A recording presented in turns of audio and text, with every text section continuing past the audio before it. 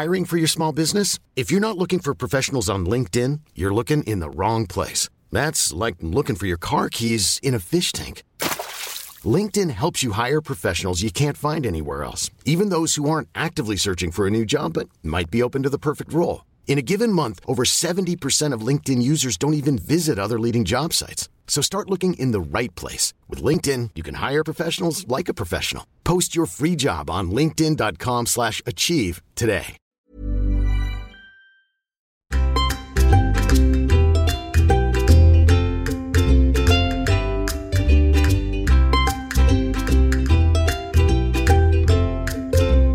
Ihanat ipanat. Hei hyvät kuulijat, tervetuloa Ihanat ipanat podcastin pariin. Ihanat ipanat on jokaviikkoinen kysymys-vastaus-podcast 0-3-vuotiaiden lasten ja heidän läheistensä elämästä. Mahtavaa, että olet täällä meidän kanssa oppimassa lisää lasten maailmasta. Mun nimi on Maija Koski. Mä olen Meidän perhe- ja Vauvalehtien päätoimittaja ja on saanut kunnian tulla tämän jakson vierailevaksi juontajaksi. Kiitos siitä. Mulla on itsellä 7- ja 12-vuotiaat lapset, poika ja tyttö. Tässä mun vieressä ovat Väestöliiton huippuasiantuntijat, lastenpsykiatri Raisa Cacciatore ja perhesuhteiden asiantuntija Minna Oulasmaa. Hei Raisa ja Minna, miten menee? Terve, hyvinhän tässä menee. Tuli tuosta mieleen sanoa välillä sekin, että mun lapset on jo aika isoja, 29 ja 26, mutta muistan hyvin tämän pikkulapsiajan. Tervetuloa munkin puolesta vierailevaksi juontajaksi. Hauska tutustua sinuun. Samoin. Ihanat ipanat podcastissahan käydään joka viikko läpi teidän kuulijoiden lähettämiä kysymyksiä, joita olette tänne tälläkin viikolla paljon lähettänyt. Kiitos niistä. Ja tänään me keskitytään sellaiseen aiheeseen kuin ihana kamala suku. Tärkeä aihe. Ja tämähän on ikuisesti puhuttava asia myös tuolla meidän vauvan ja meidän perheen lukijoiden keskuudessa, joten todella mielenkiinnolla odotan itsekin tätä keskustelua. Mites Raisa ja Minna, ootteko te valmiina ratkomaan tämän jakson kysymyksiä? Joo, antaa mennä vaan. Kyllä. Kiitos Ihanat ipanat podcastista ja mahdollisuudesta esittää teille sinne kysymyksiä. Minulla on kysymys, joka koskee vaimoni sukulaisia. Heillä on tapana antaa aina 3- ja 6-vuotiaille lapsillemme valtavat määrät karkkeja ja suklaata, ja kylävierailujen ateriat ovat pelkkää ranskalaista, hampurilaista ja pizzaa, jäätelöä ja vanukkaita. Olin lapsena itse erittäin ylipainoinen ja olen taistellut koko ikäni pysyäkseni nyt aikuisena normaalipainoisena. Hampaani myös reikiintyivät runsaasti lapsena, minkä takia miltei jokainen hampaani on paikattu. Haluaisin suojella lapsiani omalta kohtaloltani. Tämä aiheuttaa meillä aina kovan riidan. Vaimoni puolustelee sukulaisiaan ja sanoo, että eihän me nyt niin kauhean usein nähdä. Saavat he silloin vähän hemmotella lapsiamme. Lapsemme ovat ainakin vielä normaalipainon rajoissa, mutta olen huolissani siitä, minkälaisia tottumuksia näistä mässäilyistä seuraa ja kuinka haitallisia lapsille ovat nämä meidän riidat, joissa minä vaikutan aina kaiken kivan kieltävältä tiukkapipolta. No voi ressukkaa. Tämä on aihe, joka puhuttaa nykyään tosi paljon. Paino ja painonhallinta, vanhempien vastuu ja miten siitä voi puhua ja puuttua. Ja tässä on nyt lisäksi tämä riitely sitten vanhempien välillä. Jos lähdetään siitä ruuasta. Rasva ja sokeri ovat sellaisia makuja, joihin useimmilla meistä herää voimakas mielihyvän ja mieltymyksen kokemus automaattisesti. Niin tulee ikään kuin riippuvuus saman tien, kun niitä maistaa. Sen sijaan moniin muihin makuihin pitää totutella ja opetella pikkuhiljaa useiden maistelukertojen kautta. Olet ihan oikeassa siinä, että lapsena luodaan makutottumukset ja rutiinit. Nyt niitä rakennetaan juuri teidän perheessä. Lapsuuden makumaailma muodostaa perustan koko elämän ruokailutottumuksille, mutta tottumusten muuttaminen on toki aina mahdollista, joskin se voi olla tosi työlästä. Eli tavat ja rutiinit on parasta opetella mahdollisimman oikein mahdollisimman ajoissa. Nyt kuitenkin jo se, että teidän lapset tietää, ettei herkkulinja ole terveellinen eikä suositeltava, etkä sinä sitä suosittele koko ajaksi, on jo sinänsä tärkeä ja upea ja hieno juttu. Myös se, että se ei ole teidän tapa perheenne arjessa. Se on erittäin hyvä. Se erottaa rutiinit juhlahetkistä. Ja elämässä tarvitaan toki molempia. Joskus ei ole tiukkoja sääntöjä ja joskus on. Yhden päivän herkkuoverit eivät maailmaa kaada. Ja sitten myös se, että liika tiukkuuskaan ei ole hyvä. Se ahdistaa tunteita, haastaa tunteita. Ja tunteet on sitten taas ravinnon säätelyssä iso juttu. Se, että tilanne aiheuttaa riitaa, ei ole todellakaan kiva. Toivottavasti ette riitele lasten kuullen. Tärkeintä on, että lapsille ei aiheuteta syyllisyyttä siitä, että he haluavat herkkuja, kun niitä on tarjolla. Herkkujen vastustaminen silloin, kun niitä tarjotaan, ehkä jopa tuputetaan, on ihan mahdotonta useimmille meistä. Se on todella vaikeaa. Mietin, että voisiko isovanhempien kanssa jutella ihan puhtaasti terveysnäkökulmasta. Niin, että tätä menoa sun on ihan pakko ajatella, että isovanhemmat näkevät ja hoitavat lapsia vain muutaman tunnin kerrallaan ja harvoin juuri tämän herkkutuputuksen ja sen terveyshaittojen takia. Mahdollisimman paljon niin kuin syyllistämättä ja saarnaamatta ja toteamalla, että mä haluaisin, että lapset olisi paljon teidän kanssa ja toisaalta tunnen tämän terveyspuolen ja aikuisten vastuun siinä. Niin kuin tehdä tämmöinen kimppa isovanhempien kanssa, että me ollaan nyt se aikuisten joukko, jotka on rakentamassa näille lapsille terveyttä ja tulevaisuutta. Meidän vastuulla on tämä asia, että keksitäänkö me yhteistä ratkaisua tähän, että lapset voisivat olla mahdollisimman paljon teidän kanssanne, koska isovanhemmat on tärkeitä ja niin on terveyskin. Voisiko tästä lähtökohdasta käsin lähteä miettimään, miten isovanhempien kanssa aiheesta voisi puhua? Kyllä, ja tähän liittyy sukupolvien ketju. Monella aikuisella, vanhemmalla, isovanhemmalla on itsellään kokemus siitä, miten on tullut rakastetuksi tai lohdutetuksi ruualla. Tässäkin herää kysymys, että mitä tunteita nämä isovanhemmat haluaa ilmaista näiden herkkujen avulla? Onko muunlainen tunteiden ilmaisu vaikeaa? Mikä on se malli, mitä he on itse saaneet omassa lapsuudessa? Ja tulee jotenkin niin semmoinen tunteiden tukahduttamisen kulttuuri ja kuitenkin halutaan ilmaista jollain tavalla ja osoittaa niille lapsille sitä rakkautta. Mutta onko ne herkut just se oikea tapa sitten?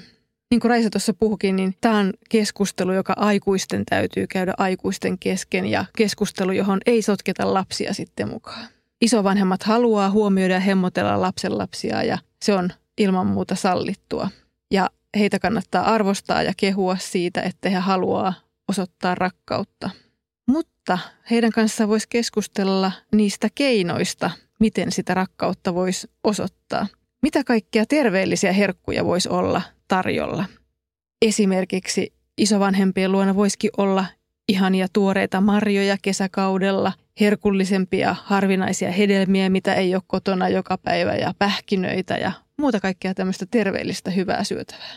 Porkkanoita ja kurkkuja ja muita vihanneksia voidaan leikata jännän muotoisiksi ja niitä voidaan dipata vaikka kermaviilikastikkeeseen. Monenlaisia erilaisia keinoja isovanhemmat voi keksiä. Joo, ja tämmöiset kauniisti asetellut ja jotain jännää dipattavaa ja tämmöistä söhellettävää, niin se voi olla lapsista tosi palkitsevaa ja kivaa, kun siinä on jotain muuta kuin vaan se sokeri, rasva, huuma, joka siitä tulee. Ja vielä niin kuin painottaisin tätä aikuisten vastuuta, painon säätely on niin valtavan monimutkainen asia, että sitä ei voi lapselta edellyttää, jotenka niin kuin lapsen syyllistäminen siitä painosta on vain julmuutta. Painon säätelyyn liittyvät geenit.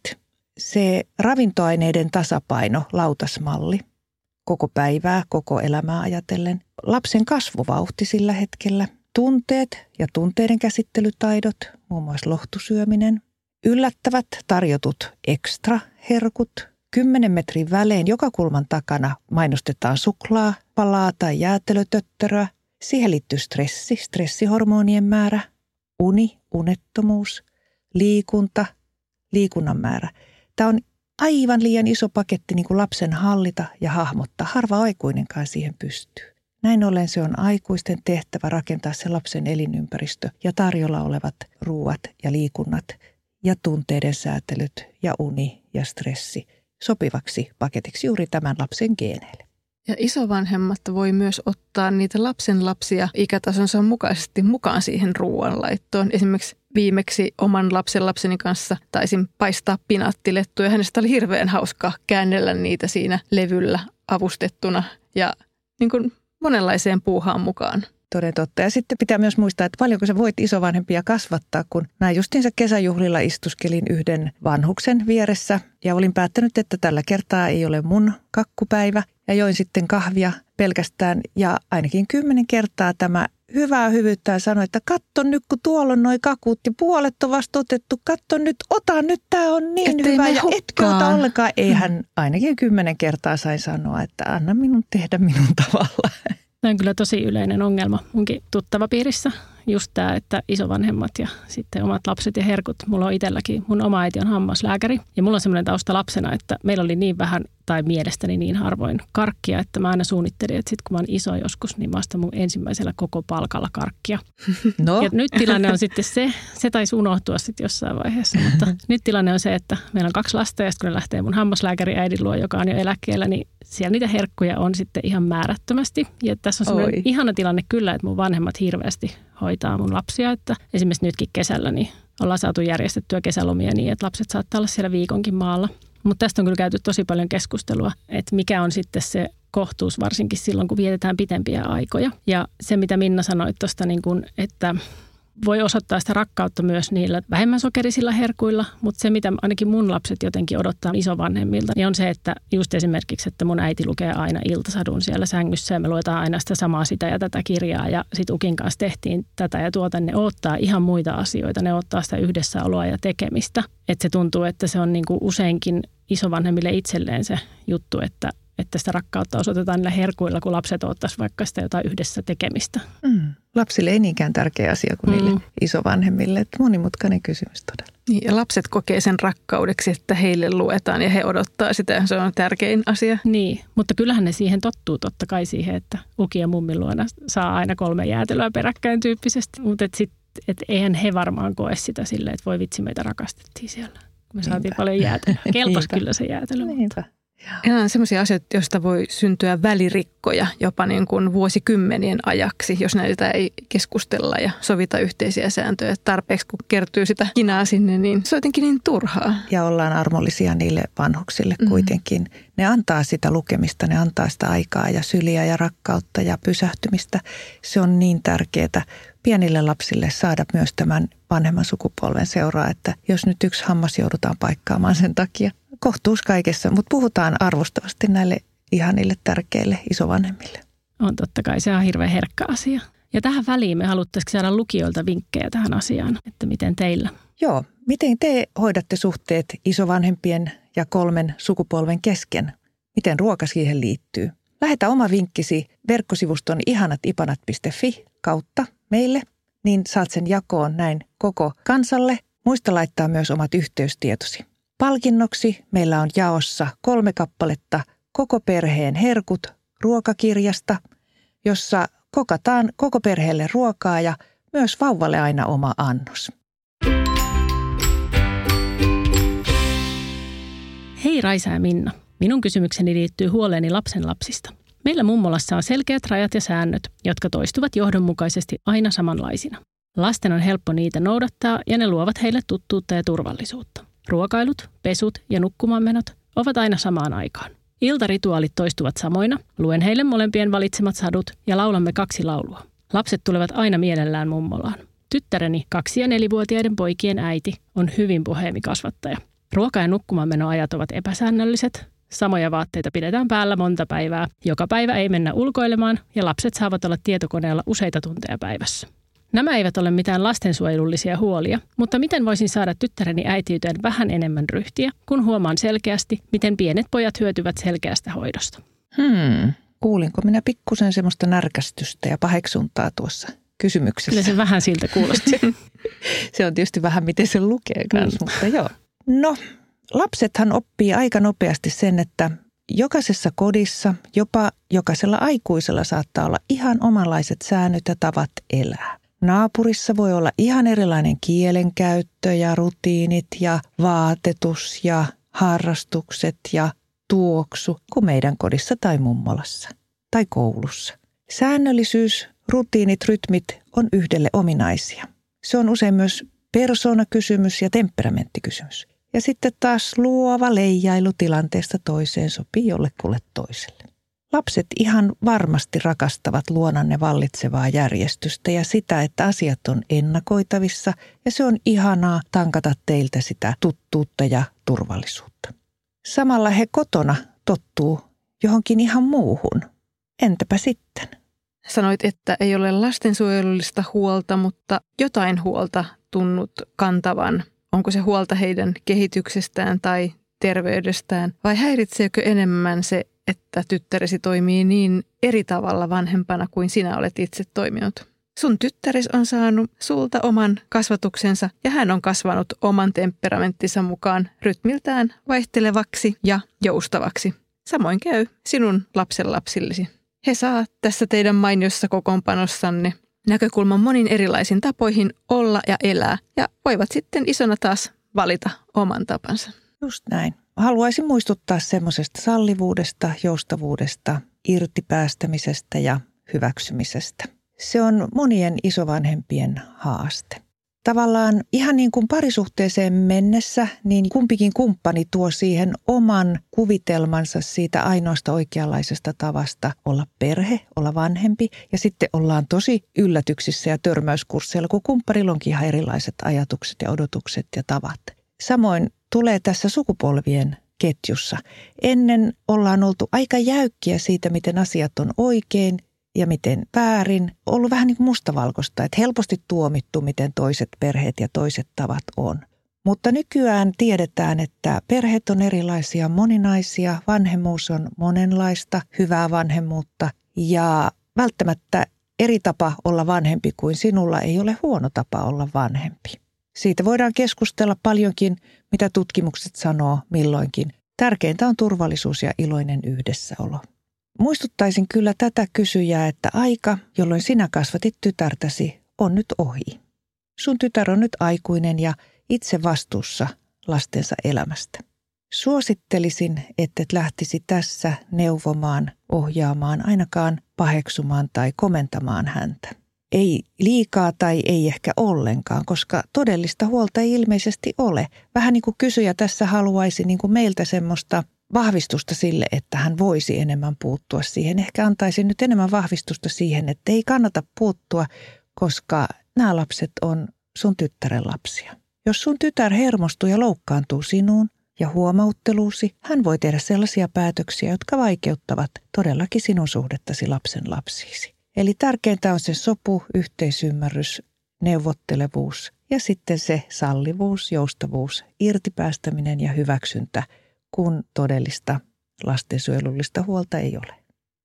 Ja lapset ei mene rikki siitä, että eri kodeissa tai eri paikoissa on erilaisia sääntöjä. Että kyllä he äkkiä tottuu siihen, että siellä mummolassa on erilaiset säännöt kuin äidin luona. He ehkä menee jonnekin päiväkotikavereiden kotiin kylään tai sukulaisiin ja toteavat, että sielläkin on erilaiset säännöt. Tästä tulee enemmänkin ehkä niin kuin voi lisätä lasten temperamentin joustavuutta ja ymmärrystä siitä, että on monta tapaa tehdä oikein. Just näin. Musta oli hauska, että tämä kysymys oli näin päin, koska mä oon jotenkin omassa ystäväpiirissä törmännyt ennemminkin siihen, että mun sukupolven semmoista 3-4-kymppiset äidit on vähän turhankin tarkkoja ja rutiiniorientoituneita ja sääntöorientoituneita ja milloin mikäkin on kasvatuksessa oikein. Ja sitten tuntuu, että meidän sukupolven vanhemmat alkaa näyttää meidän näkökulmasta semmoisia huithapeleilta. Että munkin vanhemmat niin hyvin ja paljon kun ne mun lapsia hoitaa, niin kyllä se on minä, joka muistuttelen iltarutiineista tai jostain säännöistä tai muista. Että tällaistakin näinkin päin voi olla. Niin ja sitten isovanhempana ei tarvitse enää pingottaa, etkä ole joka päivä vahtimassa, että ne hampaat harjataan ja muuta, niin sitten ehkä on ollut aika tiukka ja määrätietoinen silloin itse vanhempana ja nyt on ehkä aika suuri houkutuskin päästää vähän helpommalla ja tuoda ehkä niitä mukavampia puolia itsestänsä esiin. Ja samalla komppaisin kyllä Maijaa siinä, että ennen aikaa ei oltu niin nokonuukia siinä, miten ne lapset hoidettiin tai valvottiin tai vahdittiin tai hampaatkaan pestiin. Mä luulen, että se ei ollut kyllä niin tarkkaa silloin. Ei ehkä tiedetty eikä tunnettu niin paljon terveysriskejä ja tutkimuksia kuin nykyvanhemmat tietää. Mutta se vielä, että näen tässä myös tosi niin kuin kivan ajatuksen ja sen, että kyllä mä ainakin, mitä me ollaan tuolla vauvassa ja meidän perheessä niin kuin seurataan keskustelua tai haastellaan ihmisiä, niin tulee paljon esille se, että myös nykypäivän isovanhemmat on hirveän omistautuneita ja ne haalii tietoa ja ne haluaa parasta niille lapsenlapsilleen ja ehkä sillä tulee myös sitten tyrkyttäneeksi niitä omia oikeaksi katsomia valintoja, että hyvähän tässä tapauksessa on nyt esimerkiksi se, että ei ole ilmeisesti mitään semmoista konfliktia, että lapsenlapset kuitenkin tulee mielellään kylään ja saa tulla ja sehän on tärkeintä. Joo ja tätä vartenhan meillä on Väestöliitossa iso V-sivusto, missä on isovanhemmille uudenlaista kasvatusosaamista ja jaksamisen neuvontaa ja ohjeita ja nettivastaanottoja ja chat-ryhmiä. Eli meillä on 1,1 isovanhempaa, joista valtaosa osallistuu koko ajan lastensa elämään monin tavoin. Valtava resurssi, erittäin tärkeä hoiva, vara ja apu. Ja kokonaislukumäärä yli 1 miljoona isovanhempaa tällä hetkellä meidän maassa, joista 80% osallistuu kuitenkin lapsiperheen arkeen. Ja se on hieno ja hyvä asia. Ja toi on tosi hieno tuo idea. Me itse asiassa puhuttiin toimituksessa just yksi päivä siitä, että kuinka vaikeaa on just lapsena sanoa vanhemmalle jostain uusista kasvatusjutuista tai että nykyään ehkä tehdään näin. Ja sitten siitä tulee helposti semmoinen konflikti, niin juuri puhuttiin, että miten tärkeää on se, että löytyy tuollaista tietoa jostain, että voi vaikka sille vihjata isovanhemmalle, että hei, täällä on muuten kaikki nykylasten hoidosta tai muuta, että sille on varmasti niin kuin tosi iso tarve. Ja Hesarissa oli hyvä artikkeli siitä, että hei isovanhempi, nämä asiat on muuttunut, nämä kasvatuskäytänteet on muuttunut siitä, kun sinä olet ollut vanhempi tai lapsi. Esimerkiksi, että ei tarvitse syödä enää lautasta tyhjäksi. Tärkeitä asioita voi sukupolvet siirtää toisilleen ja sitten joitain asioita on syytä päivittää ja uudistaa. I'm Sandra, and I'm just the professional your small business was looking for. But you didn't hire me because you didn't use LinkedIn Jobs. LinkedIn has professionals you can't find anywhere else, including those who aren't actively looking for a new job, but might be open to the perfect role, like me. In a given month, over 70% of LinkedIn users don't visit other leading job sites. So if you're not looking on LinkedIn, you'll miss out on great candidates like Sandra. Start hiring professionals like a professional. Post your free job on linkedin.com/achieve today. Hold up. What was that? Boring. No flavor. That was as bad as those leftovers you ate all week. Keke Palmer here, and it's time to say hello to something fresh and guilt-free. Hello Fresh. Jazz up dinner with pecan-crusted chicken or garlic butter shrimp scampi. Now that's music to my mouth. Hello Fresh. Let's get this dinner party started. Discover all the delicious possibilities at hellofresh.com.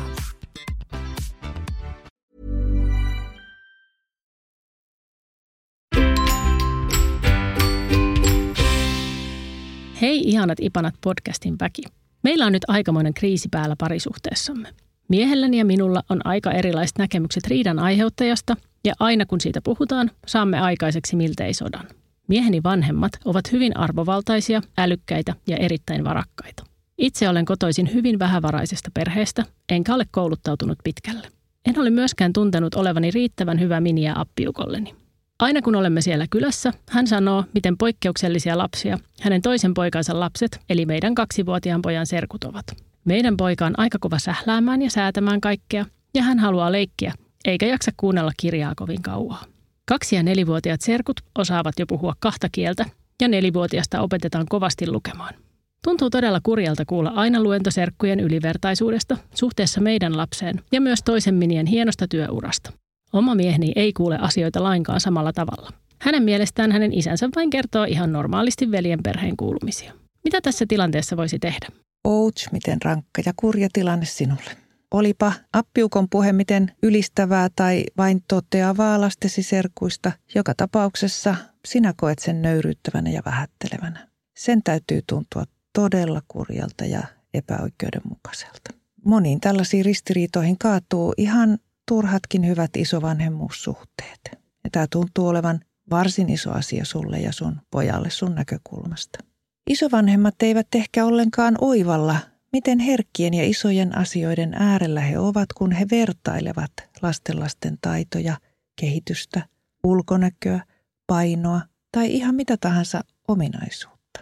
He todellakin saattaa tarkoittaa hyvää, vaikka tekevät pahaa.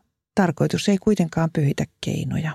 He saattavat todella jopa luulla, että sinä et vain tiedä, mihin suuntaan lapsiasi pitää kasvattaa. Ennen kuin ajateltiin, että jokainen lapsi on kuin valkoinen taulu ja sitten siihen aletaan kirjoittamaan sitä kasvatusta ja kasvatuksen tuloksena heistä tulee kaikista kilttejä ja reippaita. Että saman kaavan mukaan kaikki lapset toimii ja muuttuu samanlaisiksi standardiaikuisiksi. Että jokainen lapsi on tavallaan sama. Nykyään tiedetään yksilöllisyys, ainutlaatuisuus ja temperamenttierot.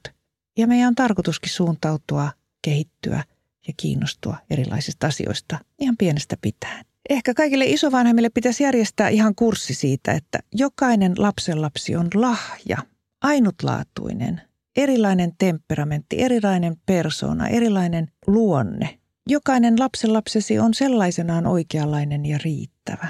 Ja jokaisella lapsenlapsella on vain yhdet oikeat vanhemmat. Ei niitä voi vaihtaa eikä muuksi muuttaa. Enemmän sitä hyväksyntää, enemmän sallivuutta, enemmän monenlaisuuden ymmärtämistä, värikkyyden näkemistä rikkautena kuin sitä samaa muottiin ahtamista, jota ennen ajan kansakoulut ja kodit ehkä olivat täynnä. Jokainen lapsi oppii asioita omassa tahdissaan, on kiinnostunut omista jutuistaan ja varustettu omanlaisella ruumiinrakenteella, mielenlaadulla, liikunnallisuudella. Ei niitäkään voi vaihtaa. Kaikenlainen vertailu on pahasta ja loukkaavaa. Vertailun opettaminen lapsille huonontaa lasten itsetuntoa. Palaisin vielä tähän kysymyksen alkuun, eli tähän, että parisuhde on kriisiytynyt aika pahasti ja tämä tuntuu tosi kurjalta tämä tilanne. Ja todella ikävää, miten tämä kysyjä kokee appiukkonsa toiminnan vaikuttaneen parisuhteeseen. Kuulostaa siltä, että koet jääväsi vaille miehesi ymmärrystä tässä tilanteessa ja erityisesti siltä, miltä kaikki nämä vertailut tuntuu sinusta. Että nehän satuttaa. Miehesi voi olla myös vaikea vastustaa isäänsä tai asettautua puolustamaan sinua ja kertomaan omalle isälleen, miten ikävältä tuollaiset vertailut tuntuu. Miehesi tehtävä on puolustaa sinua ja asettautua puolellesi. Monelle on kuitenkin aika haastavaa vielä aikuisenakin laittaa rajoja omille vanhemmilleen. Se ei ole mikään helppo homma. Rohkaisen sinua miettimään asioita myös toiselta kantilta. Mihin kohtaan vertailu ja sen herättämä arvostelu osuu sinussa? Oletko sinä saanut lapsena osaksesi arvostelua ja vertailua sisarusten tai vaikka serkkujen kesken? Onko joku ollut teidän suvussa lempilapsi? Usein nämä vanhat kokemukset omasta lapsuudesta voi aktivoitua, kun me ollaan itse vanhempia, jolloin ne tuntuu sitten erityisen vaikeilta kestää ja sietää. Ja koska ne on niin kivuliaita ollut meille, niin silloin myös mittasuhteet tänä päivänä voi vähän kasvaa. Tunnistatko, onko tunteissasi mukana myös hieman kateutta?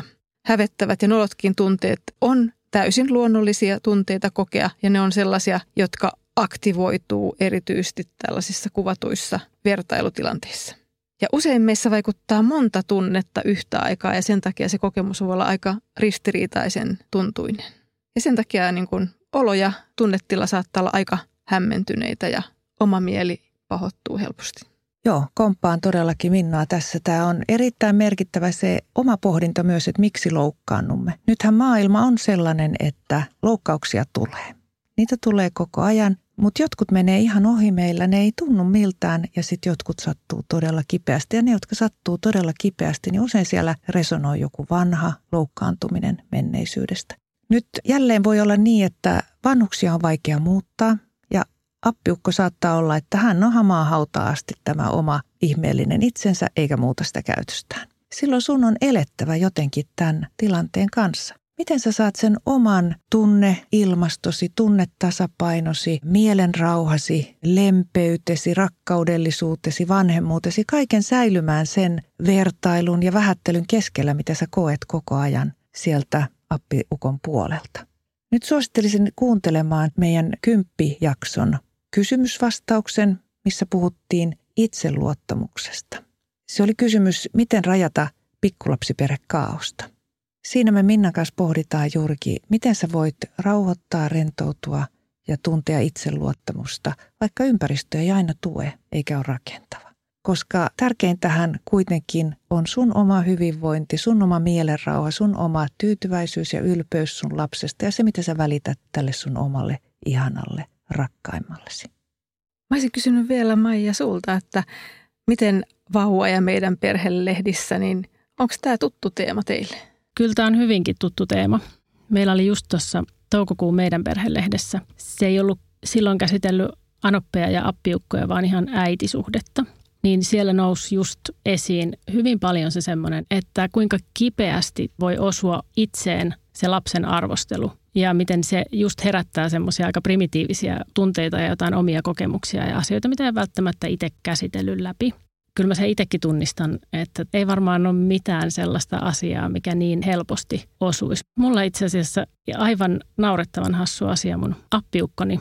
Siis hän ei ole ihminen, joka mitenkään erityisesti kritisoisi, ei minua koskaan eikä vanhemmuuttakaan, mutta ihan tuli silleen sivulauseessa kerran sanoneeksi, kun mun vanhemmalla lapsella, esikoisellani oli silloin aika voimakas uhmaikä. Ja siinä oli sitten joku pieni nahina minulla ja tyttärelläni päällä, niin appiukkoni tokasi siihen, että no, eikös nämä äitien tyttärien suhteet aina tollaisia, että yhtä riitelyä tai jotenkin joku tämmöinen aivan hassu. Ja mä muistan, miten valtavasti se ärsytti, että tuli ihan se, että no mitäs sinä äitien ja tyttärien suhteista tiedät. Ja ehkä hän ajatteli keventää tunnelmaa. Ehkä hän ajatteli oikeasti niin kuin vaan, että hei, että no sehän nyt on tollasta. Ja muuhun se osui sellaiseen, että raivo nousi. Aivan siis silleen, niin kuin, että miten sä voit tulla, niin kuin, mitä sinä tiedät mun ja mun tyttären suhteesta. No, paljon olen miettinyt sitä itse vanhempana, että kyllä mulla on helpottanut hirveästi se, että mä oon käsitellyt omia tunteitani ja omia fiiliksiäni ja omia semmoisia niin kuin itsetuntoasioita, niin se on kyllä todellakin auttanut. Että useinhan sitä reagoi johonkin asiaan semmoiselta ihmeprimitiivipohjalta. Aivan. Ja hyvä esimerkki, kyllä tosi avaava. Erittäin. Mä sanoisin, että me ollaan Suomessa käsittämättömän hyvällä pohjalla tässä tasa-arvossa siinä, että me arvostamme perheen lapsia usein niin kuin jokaista yksilönä ja tasa-arvoisesti. Se ei ole niin itsestään selvää. Eli mä oon elänyt 2 kulttuurin perheessä ja kun sain toisen lapseni ja sitten mentiin Italiaan, niin siellä naapurit ja tuttavat saattoivat tulla kysymään, että ai, no kumpi on sinun lempilapsi? Kummasta sä tykkäät enemmän? Kumpi on kiltimpi?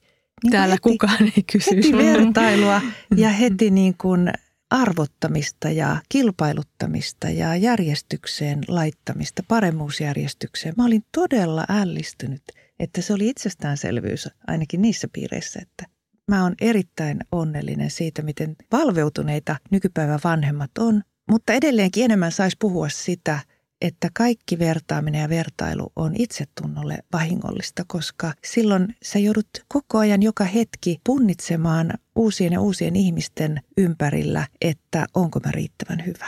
Sen sijaan, että se olisi se sisäinen varmuus ja käsitys, että minä olen riittävän hyvä ja oikeanlainen. Sitä meidän pitäisi kasvattaa ja pitää kasvattaa ja sitä me paljon tehdäänkin. Se on hieno juttu. Kiitos teille hyvät kuulijat ja tietenkin Raisa ja Minna viisaista vastauksista ja hyvästä keskustelusta.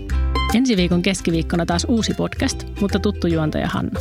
Hienoa, jos laitatte taas kysymyksiä tulemaan ja lomake nimettömien kysymysten lähettämistä varten löytyy netistä osoitteesta www.ihanatipanat.fi. Kiitos ja kivaa päivää.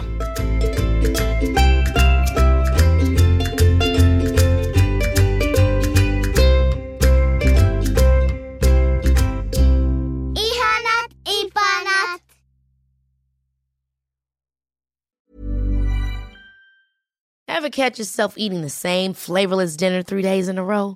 Dreaming of something better? Well, HelloFresh is your guilt-free dream come true, baby. It's me, Keke Palmer. Let's wake up those taste buds with hot, juicy pecan-crusted chicken or garlic butter shrimp scampi. Hello Fresh. Stop dreaming of all the delicious possibilities and dig in at HelloFresh.com. Let's get this dinner party started.